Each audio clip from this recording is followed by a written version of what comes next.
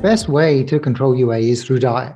And you talk about the diet, you talk about the LUV diet, right? The lower uric value diet.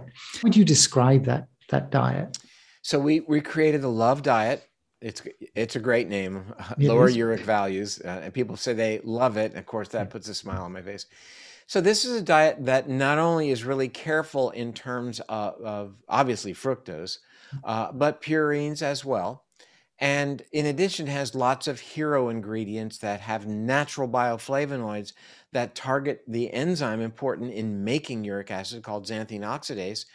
And these are foods like the cruciferous vegetables, red onions, etc., cherries. In fact, the O, I don't know if you noticed that, the O on drop acid is a cherry. And we did that because tart cherries actually have been used as gout therapy for 3 or 4 decades, and they work. So for a variety of reasons. And I would say that, yes, we have 40 recipes in the book, but beyond the food, um, getting back to that enzyme that makes uric acid in your body called xanthine oxidase, that is the target of gout drugs. So drugs that are used to dramatically lower the uric acid, like one called allopurinol, we talk about it in the book, in terms of the science showing that interventional trials using the gout drug have shown lower blood pressure and better metabolic function, even though it's just being used for gout. But having said that, there are natural supplements like something called quercetin and luteolin that target the exact enzyme and are almost the same power in terms of their ability to lower that enzyme function as the gout drugs. So quercetin, 500 milligrams a day, that's a health food store online kind of an item. Vitamin C, 500 milligrams per day, helps us eliminate uric acid through the urine.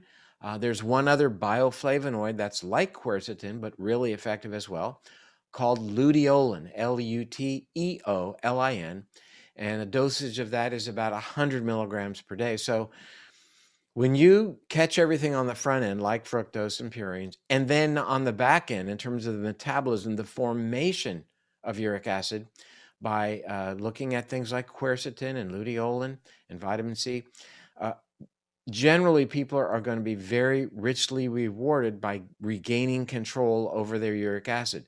And again, you have to know what that number is, and it's super easy. So this is about being empowered at home with this new understanding that really becomes a powerful new tool in the toolbox.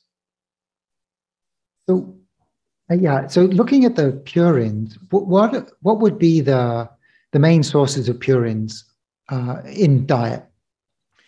Generally, purine high foods are the animal foods like liver, kidney, shellfish, scallops, mussels, small fish like sardines and anchovies that I enjoy. I still eat them. My uric acid's good. And these are foods that are very cellular.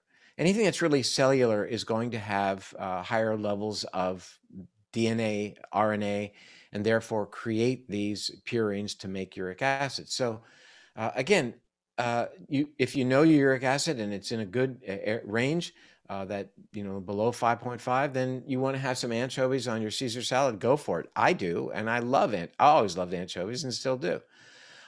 The biggest issue again is fructose and then alcohol. And it turns out that as we talk about alcohol, it's not all equal. That hard alcohol raises uric acid. That wine is pretty neutral in men, and wine, especially red wine, in women is actually associated with a lower uric acid.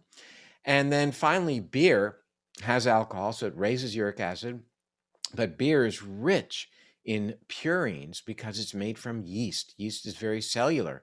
So beer is dramatically associated with higher uric acid. And as such, we now understand why people who drink a lot of beer get the beer belly. It's not from the calories.